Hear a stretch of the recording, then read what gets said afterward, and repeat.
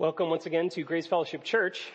I am so grateful for our worship team. You don't need beautiful voices and incredible instrumentation to worship the Lord, but it sure is a delight, isn't it? Likewise, you don't need to have a Bible or an outline or a pen in front of you, but I highly recommend that you have those things. So if you need any of those things and do not have them, please stick your hand up and Vadim will jump right up and bring you all those things. So we got a few hands. It may be that someday your entire fate will come down to what is declared when accompanied by a singular sound. That got your attention, didn't it? Should the judgment be that you are guilty, then it's over. It's over. Depending on when and where you live, your life may be functionally over. You may be fined a sum that you can never repay. You may be forced to spend the remainder of your days locked away in a prison. In some cases, you might even be put to death. Or the judgment instead may be the most wonderful words that an accused person could possibly hear. Not guilty. Get used to hearing that sound. We'll be using it today. With those words, not guilty, you are cleared of wrongdoing. You are given your life back. You are free to go, and your accusers are put to shame. This is why justice matters, friends. This is why people dedicate so much of their lives, perhaps their entire lives, to seeing justice done. This is why people protest when they see that justice is not done. It is because there is a very, very great deal of power wielded by this sound and by the judgment that accompanies it. This morning, friends, we're going to be continuing in our study of the book of Acts, and we'll be looking in Acts 23, we'll be looking justice squarely in the eyes. And what we will see is that in the case of Paul of Tarsus, the Pharisee turned Christian missionary, the defendant will be found not guilty. And we will see that our entire fates rest on that verdict. So let me pray for us, and then we're going to dive into today's text. God, we stand before you as those who are not innocent in and of ourselves, but we are found innocent by the blood of Christ. God, as we explore how that is possible and how that message even reached us through Paul, we pray that you would open our eyes to see what your word would have us see. Would it encourage our souls? Would it give us greater cause to rejoice in Christ, to look to you, just as we sung this morning, and to find great hope and joy in you. We pray it in Jesus' name. Amen. So if you are joining us here in the middle of our series, really towards the end of our series in the book of Acts, let me give you a little context of how we got to where we did this morning. So we already mentioned this guy, Paul of Tarsus. He is a former enemy of Christianity, but since he encountered the resurrected Jesus Christ, it changed everything. And Paul is now on a mission from the Lord Jesus to spread his truth to both Jews and Gentiles who are non-Jews, everybody else. In the course of accomplishing that mission, Paul finds himself in Jerusalem, which is the center of Jewish religious life. And despite making every possible effort to show that he is in fact not anti-Jewish, but rather demonstrating that Jesus is the fulfillment of all things Jewish, Paul is nevertheless accused and attacked by a Jewish mob who has no rational cause or explanation for what they do. In the midst of that chaos, a Roman tribune, that's a high-ranking military officer, comes in with his men to break up the mob and rescue Paul. And all of that is well documented for us by our Luke, our author, who wrote Acts, in Acts chapter 21. So then, beaten and bruised, Paul makes his initial defense before that mob, though that goes about as well as you might imagine. Mobs are not known for their careful rationale. And as soon as Paul gets to the part in his story about Jesus sending him to the Gentiles. Remember, that's the non-Jewish people, and here he is in the center of Jewish religious life. The mob goes nuts again and demands that Paul be killed. The Roman tribune figures that, goodness, this guy must have done something wrong, and so he very nearly has Paul flogged. Until he learns that Paul is in fact a Roman citizen, and thus, gasp, should be entitled to a fair, actual trial, not this mob lynching that was trying to take place. And so we pick up in our text in the final verse of Acts chapter 22, and we'll be moving into Acts chapter 23. If you have a church Bible, we are on page 877, starting at Acts 22, verse 30. But on the next day, desiring to know the real reason why he, Paul, was being accused by the Jews, he, the tribune, unbound him and commanded the chief priests and all the council to meet. And he brought Paul down and set him before them. And looking intently at the council, Paul said, "Brothers, I have lived my life before God in all good conscience up to this day." And the high priest, Ananias, commanded those who stood by him to strike him on the mouth. Then Paul said to him, "God is going to strike you, you whitewashed wall. Are you sitting to judge me according to the law, and yet contrary to the law you order me to be struck?" Those who stood by said, "Would you revile God's high priest?" And Paul said, "I did not know, brothers, that he was the high priest. For it is written, you shall not speak evil of a ruler of your people." Now when Paul perceived that one part were Sadducees and the other Pharisees, he cried out in the council, "Brothers, I am a Pharisee, the son of Pharisees. It is with respect to the hope and the resurrection of the dead that I am on trial." And when he had said this, a dissension arose between the Pharisees and the Sadducees, and the assembly was divided. For the Sadducees say that there is no resurrection, nor angel, nor spirit, but the Pharisees acknowledge them all. Then a great clamor arose, and some of the scribes of the Pharisees' party stood up and contended sharply, "We find nothing wrong in this man. What if a spirit or an angel spoke to him?" And when the dissension became violent, the tribune, afraid that Paul would be torn to pieces by them, commanded the soldiers to go down and take him away from among them by force and bring him into the barracks. Let's pause right there. So our text starts here with this tribune, this Roman military officer, commanding the Jewish Sanhedrin, the high court of the Jews, to meet together and to conduct a trial for Paul. Now, we aren't told how the Jews felt about being commanded by the Romans to go do something. But given that they were looking for a reason to condemn Paul and stop the spread of his message anyway, it's likely that they were willing to overlook the assertion of power by the occupying force in their territory. And sure enough, it doesn't take very long for Ananias, the high priest overseeing these so-called proceedings, to lash out at Paul. Paul is in fact only one sentence in when Ananias commands that Paul be struck. Why? What was it about Paul's words here that caused that response? Well, we're not actually told, which is frustrating for Bible nerds like me. And certainly there are other places in Scripture, like such as in the Psalms, when men claim their guiltlessness before God and they are uncondemned for that response. So what Paul said here is it's not clear why he was struck. Perhaps Ananias had already determined Paul's guilt, and so for Paul to say, "I'm not guilty," was an offense in and of itself. That's not how trials are supposed to work, but there it is. Now, what happens next has made more than a few people uncomfortable over the past 2,000 years of this account being circulated. And we can see why, right? It sure seems like Paul, who is well familiar with suffering and often does so while singing, of all things, seems to uncharacteristically lose control in this instance, doesn't it? Look at verse 3 again.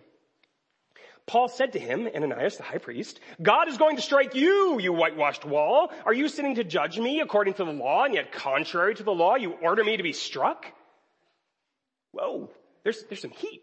behind those words. So what's going on here? Did Paul simply reach a breaking point? He's been suffering for a long time now in our story. Was this, or maybe there was just this being struck on the mouth? Like if you've ever been punched in the mouth, that really, really hurts.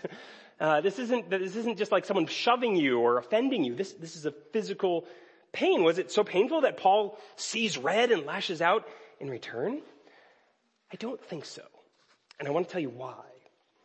First, Paul doesn't say, I'm going to strike you back. Just wait till these chains are off of me. I'm going to come flying at you. Hold me back. That type of thing. Like that's not what he's saying. No, he says, God is going to strike you.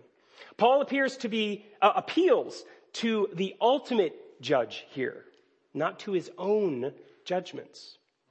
Second, he's condemning the hypocrisy more than he's condemning the abuse itself. Paul is saying, you're violating the law to supposedly uphold the law.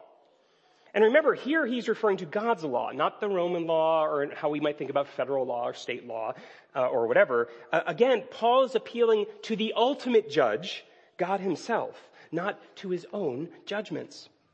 And finally, look at how Paul responds when someone points out that what he just said, he said to the high priest.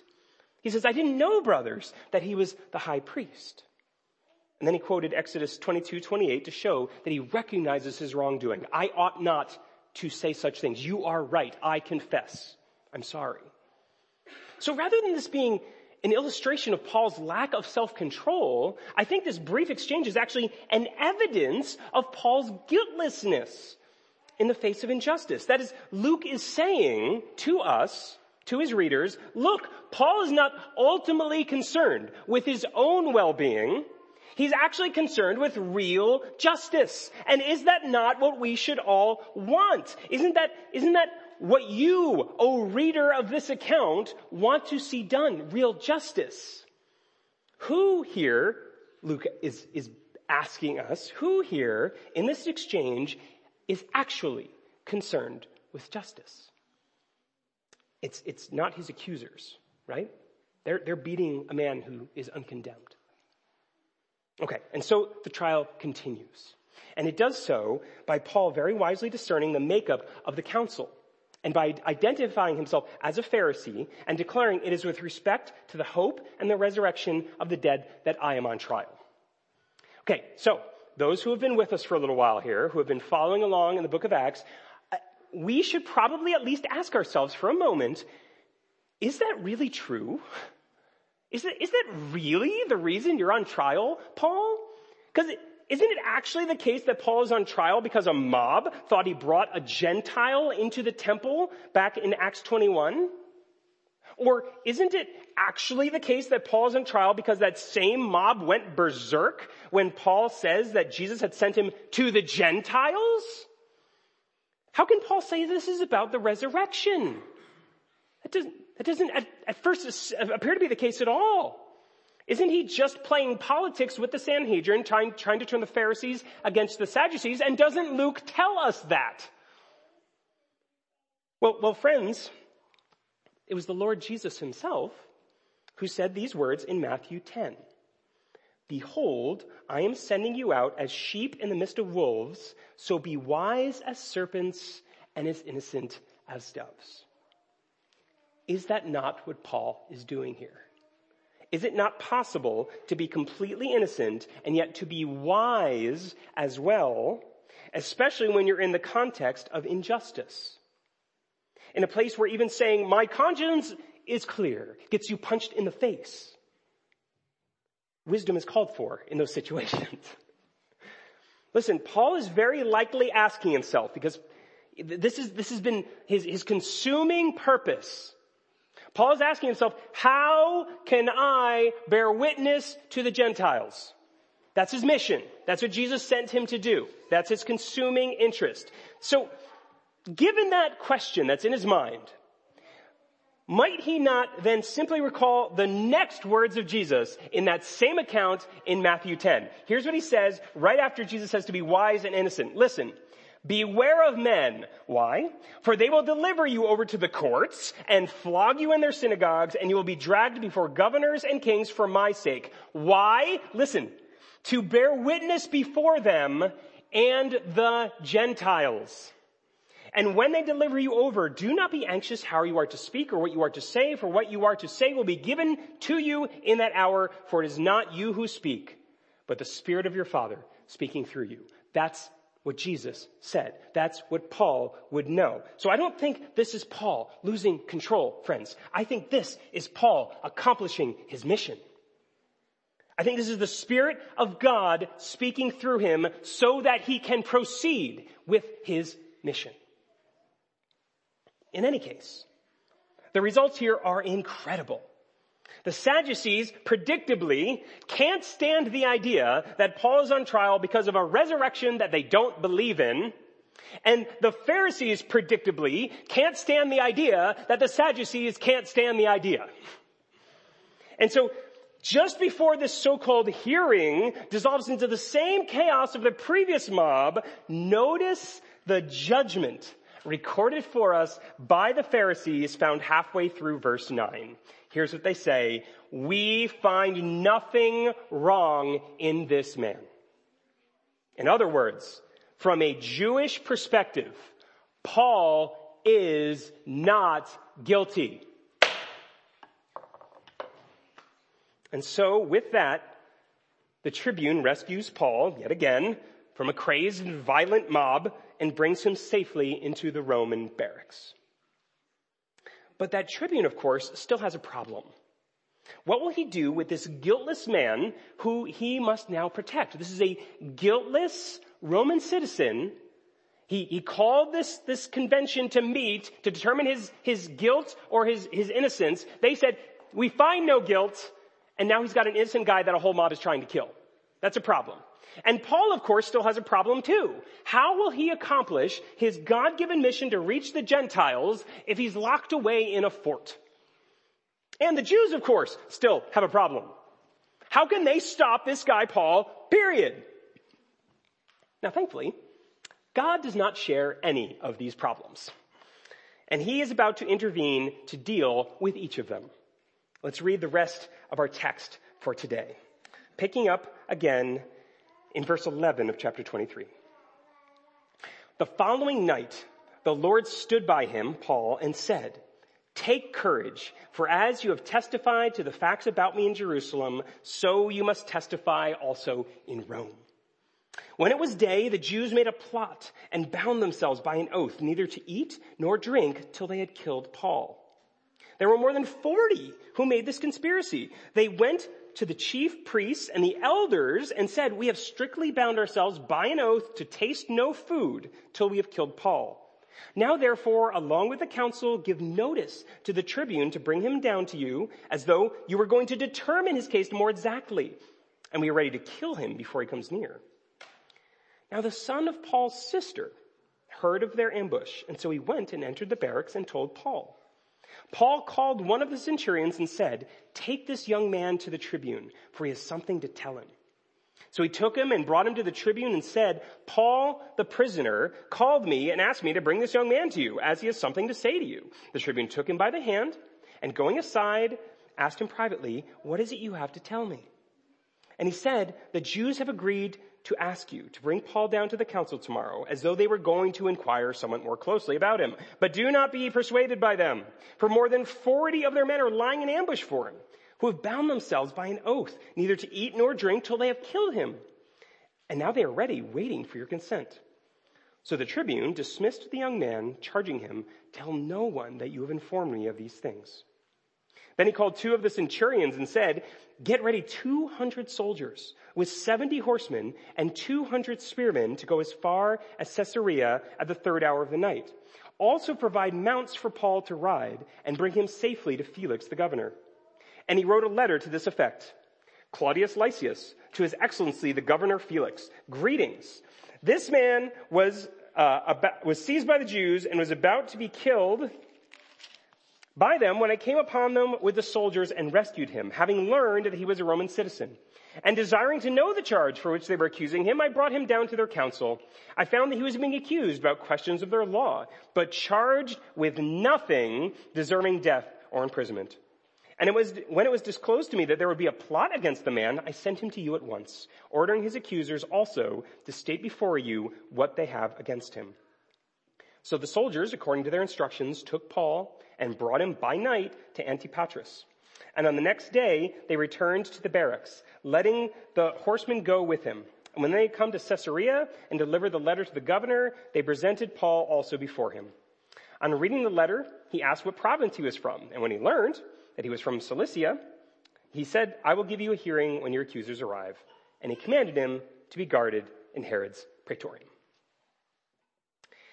This account begins, what we just read, with a wonderfully appropriate intervention by the Lord Jesus himself. And did you catch the ironic twist? Okay? Remember, 2 days ago, Paul was nearly torn to pieces by a mob because he said that Jesus sent him to the Gentiles, right? Then 1 day ago, Paul was nearly torn to pieces by the Sadducees who insisted that there is no resurrection. Here, the resurrected one appears to Paul and says, go to the Gentiles. I love the Bible. It's so sassy. Paul just jabs them both in the eye in one statement. Okay. Anyway, here in verse 11, we see the pattern continuing of Christ's commission for Paul to reach the nations. And it sets up the story for us for the rest of the book of Acts. Here's what I mean. Back in Acts chapter 1, verse 8, Jesus told all his disciples that you will be my witnesses in Jerusalem and in all Judea and Samaria and to the end of the earth. Go out there, right? Then in Acts, jumping way ahead, Acts 18, verse 9, Jesus appeared to Paul in Corinth in the midst of much persecution and public opposition to Christianity. And he says this, do not be afraid, but go on speaking and do not be silent. Why? For I am with you and no one will attack you, for I have many people in this city, this Gentile city, who are my people. And in Acts 22, Paul relates how Jesus had told Paul that he would not be accepted in Jerusalem, and so Jesus was sending Paul to the Gentiles. And here, now, Jesus clarifies the mission still further. You're going to Rome itself, to the very heart of the Roman Empire, to the center of the world. But how would that happen? As it turns out, friends, our God is very creative. And so, sometimes it would seem world-changing missions begin when your enemies conspire together to kill you. Here's your application for today. It wasn't my idea. It's right there. It turned out to be a great one. See, in stark contrast to verse 11, where Jesus stands by Paul to encourage him, in verses 12 and 13, immediately thereafter, we're told that 40 people will neither eat nor drink till they've killed him. Very different kinds of perspectives on Paul. But I'll give them this. These conspirators are at least honest and above board in their mission, right? Because in verse 14, we see that they went straight to the chief priests and the elders. You know, the most religious people in the most religious city in the world. And they said, hey guys, listen, we've decided we'd rather die of thirst than let this guy live. You guys cool with that? To which these extremely wise and justice-minded followers of God say, totally, that's an awesome idea. Hey, maybe we could even help out. Let's go to the Tribune and we'll tell him, we really care about justice. Let's examine him more closely. Yeah, and then, when that happens, we'll kill him. You guys can kill him. And they're all like, yeah, that's great. And then, we'll kill him. That's totally fine and acceptable thing to do before God. Just like striking someone for saying they're guiltless. Good talk, guys. Thanks. I like this plan. That's functionally what is recorded for us there. And it's crazy, right? This should not happen. But here's the thing. It should have worked. It totally should have worked. Here's the math, okay? 40 people plus the leading Jewish officials plus a Roman tribune who already wanted the Jews to figure this out themselves equals one dead missionary. Simple math. This should have worked. In fact, they only forgot to account for one minor little detail. Jesus already said, you're going to Rome. And so, it's gonna happen, guys, no matter what. Even if he's got to use a little boy to do it. Isn't that remarkable? Simply picture the audacity and the awkwardness of the rest of this chapter. In God's complete and utter providence, and for no other reason, it just so happens that Paul's sister's kid somehow gets wind of this conspiracy. No idea how, but he does. And then this kid somehow gets into a Roman barracks to talk to Paul. No idea how, but he does. And then this kid somehow gets an audience with the tribune, this high-ranking military guy, because Paul tells him to. No idea how, but he does. And can't you just picture, this military general guy, probably like wearing armor, having a sword strapped on, he's got a helmet, probably some medals and stuff, like he's really up there, and he's holding the hand of a little boy. And he gets down on one knee and just says, what do you have to tell me? That's not your stereotype military dude, right? It's not what you picture happening here. What should have happened is this kid walked in to get him out of here or kill him or something. Little kid in my office here. This never should have happened. And I have no idea how it did. But it did. If this were a movie script, if Hollywood made this, everybody would be crying foul. They'd be like, come on. You guys none of this is realistic. This never could happen. And yet, here it is. And as a result of this meeting between this high-ranking Roman military guy and this little boy, the tribune calls 2 centurions. That word centurion, you see the word century in there, 100 years. Each one of these guys has 100 guys reporting to him. Okay? And so, these 2 centurions and their 200 soldiers and 70 horsemen and 200 spearmen take Paul riding on his own horse all the way to Caesarea. Okay. Now Caesarea is still a long way from Rome, but guys, picture this scene. All right? This is not how you transport a guilty man. Just think of the incredible expense of moving all of those troops by night. Okay, a lot of them had to wake up and go do this work. This is nearly 500 people across a 60-mile journey. Guilty men do not get to spend military fortunes. I shouldn't have to tell you that, but maybe you guys aren't in the military. Maybe you don't know. But that's just not a normal thing. No sane observer would have watched this procession and said, oh man, that guy's totally guilty. Look at him riding on that steed with a whole military escort. No. What would they, if you were just some guy walking along the road and you saw this at night, what would you say? That guy is some kind of Roman hero. Look how they're treating him. Man, he must be really, really important. I wonder what he has to say. Let's listen to him. This is an honor guard, guys. That's what this is. And in case that's not enough, the tribune, who after 3 chapters now, we finally learn his name. He's just been called the tribune all this time. His name is Claudius Lysias. Hi, Claudius. He tells us in his letter to Felix what his judgment is in his own words. Here it is in verse 29.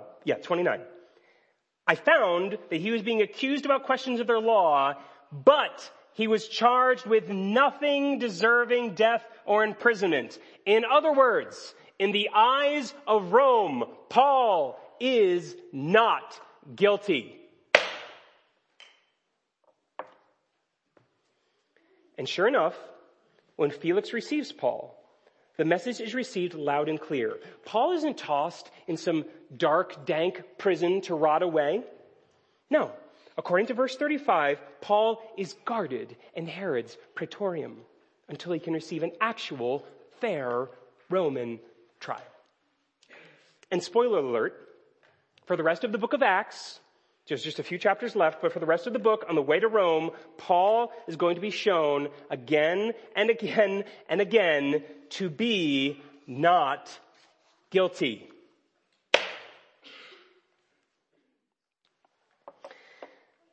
So what do we do with all this? What does this mean for the original audience, and what does it mean for us? Well, the first audience to consider here, perhaps, is Caesar. Soon, Paul is going to wind up standing before the supreme Roman court of Caesar himself, and it is very likely that the accounts of the books of Luke and Acts were written as Paul's defense. So what should be crystal clear from this account is that from the Jews, which is represented by the Pharisees, it's point 1 on your outline, and from Roman officials, as represented by that high-ranking tribune Claudius Lysias, point 2 on your outline, it should be very clear to Caesar when he reads these accounts that Paul is not guilty. And so implicitly, the Jews and the Romans, everyone involved in this, is saying, Caesar, it would behoove you, it would be wise to render that same judgment. But our audience here is not just Caesar, it's also, and in fact more clearly, more explicitly, Theophilus, the man to whom both Luke and Acts are dedicated. At the beginning of each book, you'll find his name. And Luke tells us that those accounts were written, according to Luke 1 verse 4, that you may have certainty concerning the things you have been taught. So what has Theophilus been taught? Well, as we've studied Acts, we've summarized Luke's message this way. God's kingdom grows against all odds into the likeness of the resurrected Christ. So how would Theophilus, here in today's text, see God's kingdom growing against all odds into the likeness of the resurrected Christ? Well, we've already talked a bit about that against all odds part. Like this really shouldn't have happened. The odds were totally stacked against this guy, and yet here's Paul on your doorstep, Caesar. Here he is, Theophilus. He made it to Rome. But what does it mean to see the kingdom growing into the likeness of the resurrected Christ? There's so much I could say here. So much that we could explore to see what that means. I'll give you just one example. Consider the book of John, chapter 18. In that account, Jesus is being questioned by the high priest, and after Jesus gave a reasonable reply, we read this. One of the officers standing by struck Jesus with his hand, saying, "Is that how you answer the high priest?" Jesus answered him, "If what I said is wrong, bear witness about the wrong, but if what I said is right, why do you strike me?" Similarly, just after that account, Jesus is sent from one ruler to another, each one questioning him. He's sent from Annas the high priest to Caiaphas to Pilate to Herod to Pilate, and not one of them, not a single person, found any cause for imprisonment or death. And they just kept saying that over and over and over again. This guy is not guilty. That sounds really familiar, doesn't it? Paul's case here, friends, mirrors that of his Lord and Savior. From slaps in the face to being sent from ruler to ruler to ruler, none of whom thinks he's done anything wrong. That is, we see God's kingdom growing against all odds as Paul images the likeness of the resurrected Christ. And both of those men are not guilty. The messages, friends, are trustworthy because the messengers are trustworthy. And our hope in Jesus, this hope and resurrection that Paul spoke of, the reason he was on trial, the reason Jesus had to die was so that we can be sure of these things, that we can know Christ, that we can know his message is clear, that we can know that he died for our sins so that we can be declared not guilty. That's what this is all about. And so let me conclude our time here with one promise and one application for us. First, the promise. And it starts with a really difficult truth. As you and I think about Paul's life, we know that we cannot stand up there with him and say, we are guiltless. We have a completely clear conscience. Some of us know that because we see how tremendously high God's standard is. We know God's law, the 10 Commandments, the call to love or to do for others what we would have them do for us, to love our enemies, and so on. We know that there's no way we're reaching that high when we're really honest with ourselves. Moreover, some of us see we see with clarity how tremendously selfish and wicked and defiled our hearts are. We see what's inside. We shudder at the dark motivations and the improper thoughts, the things that we know we shouldn't think or say or do, but we do them anyway. And we know that there's no way that we could stand before God, stand before His judgment and say, God, I'm guiltless. I'm completely innocent. Let me in. Let's be friends. And so here's the promise. Here's the promise. The hope of the Christian, dear friends, is that God saw our insurmountable brokenness. He saw that none of us could stand before God with a clear conscience. And that He sent His Son, Jesus Christ, into this world to pay the penalty we deserved on account of all that. And then we are now fully accepted by Christ's sacrificial death on a Roman cross for our sin. He paid what we could not, and He gave us what we don't deserve. In doing so, you and I no longer stand condemned before God. No. Every person who calls upon the name of the Lord Jesus, who believes this message that was delivered through the Apostle Paul, we, before God, are declared not guilty. It's a wonderful promise. It's the reason we worship. It's the reason we gather together on Sunday mornings. It's why we open God's Word week after week to learn about Jesus and His messengers like Paul. It's the reason we celebrate communion, which we'll be doing here in just a moment. And so with that wonderful promise in mind, that incredible opportunity available to everyone, whether you're here in person this morning, whether you're joining us on Zoom, whether you're listening to this message 1,000 years from now, it's available to you freely because Christ paid it all. But I want to challenge those of us here who call upon the name of Christ, who identify as Christians. I want to challenge us with this one application. That was a big one. Keep a clear conscience. Keep a clear conscience. It is true, friends, that Jesus died for my sins and yours. He did. Just as He did for Paul's. But friends, that doesn't mean that we're now free to live however we want. If Paul had stood up front in that court and said, I have a clear conscience, but he clearly did not, his message would have stopped right there. Why should we trust this guy? Why should Theophilus trust him? Why should Caesar listen to him? Why should Lysias or Claudius Lysias listen to him? Why should the Jews believe him? All of it would have been shut down. And so Christians aren't free to just live however you want and say, it's okay. I got to get out of hell free card. No, we are freed from the guilt and the condemnation and the penalty that we deserve. But we are called to now live holy lives, to be God's messengers in purity. And so,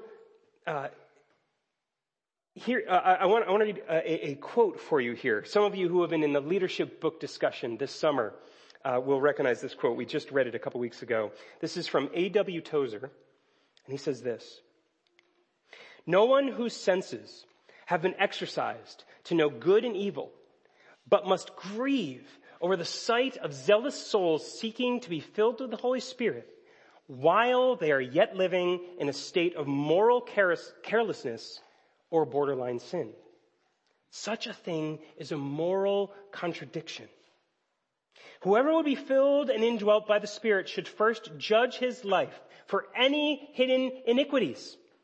He should courageously expel from his heart everything that is out of accord with the character of God as revealed by the Holy Scriptures." End quote. Grace Fellowship Church, keep a clear conscience. Work toward it. Pray for it. Ask for help where you lack it. Strive earnestly to be able to hear those life-giving, world-changing words. Not guilty. Let me pray for us. God, thank you for this message, this reminder of how you used a guiltless man to spread your message, and how his message is of a guiltless man, the greatest of all men, who is God in the flesh, Jesus Christ, who died for our sins. Paul is bringing that message to Rome. God, we are eager to see exactly how he gets there and all the things you'll teach us between now and then. But we are likewise grateful that when he got to Rome, that message continued to spread. And we are sitting here today on account of it. God, I pray right now for anyone listening to these words, hearing this account, who don't know Jesus as their Savior. They are not guiltless. They do not have the blood of Christ covering them, and they stand guilty before you. God, would you rescue them? Would they cry out to be accepted by Jesus and to have their sins covered and to be guiltless before you? And God, for those of us here who have already done that, I pray that you would so permit us to grow in purity, in holiness, in guiltlessness. Help us to live holy lives. As we celebrate communion, God, we remember this now in Jesus' name. Amen.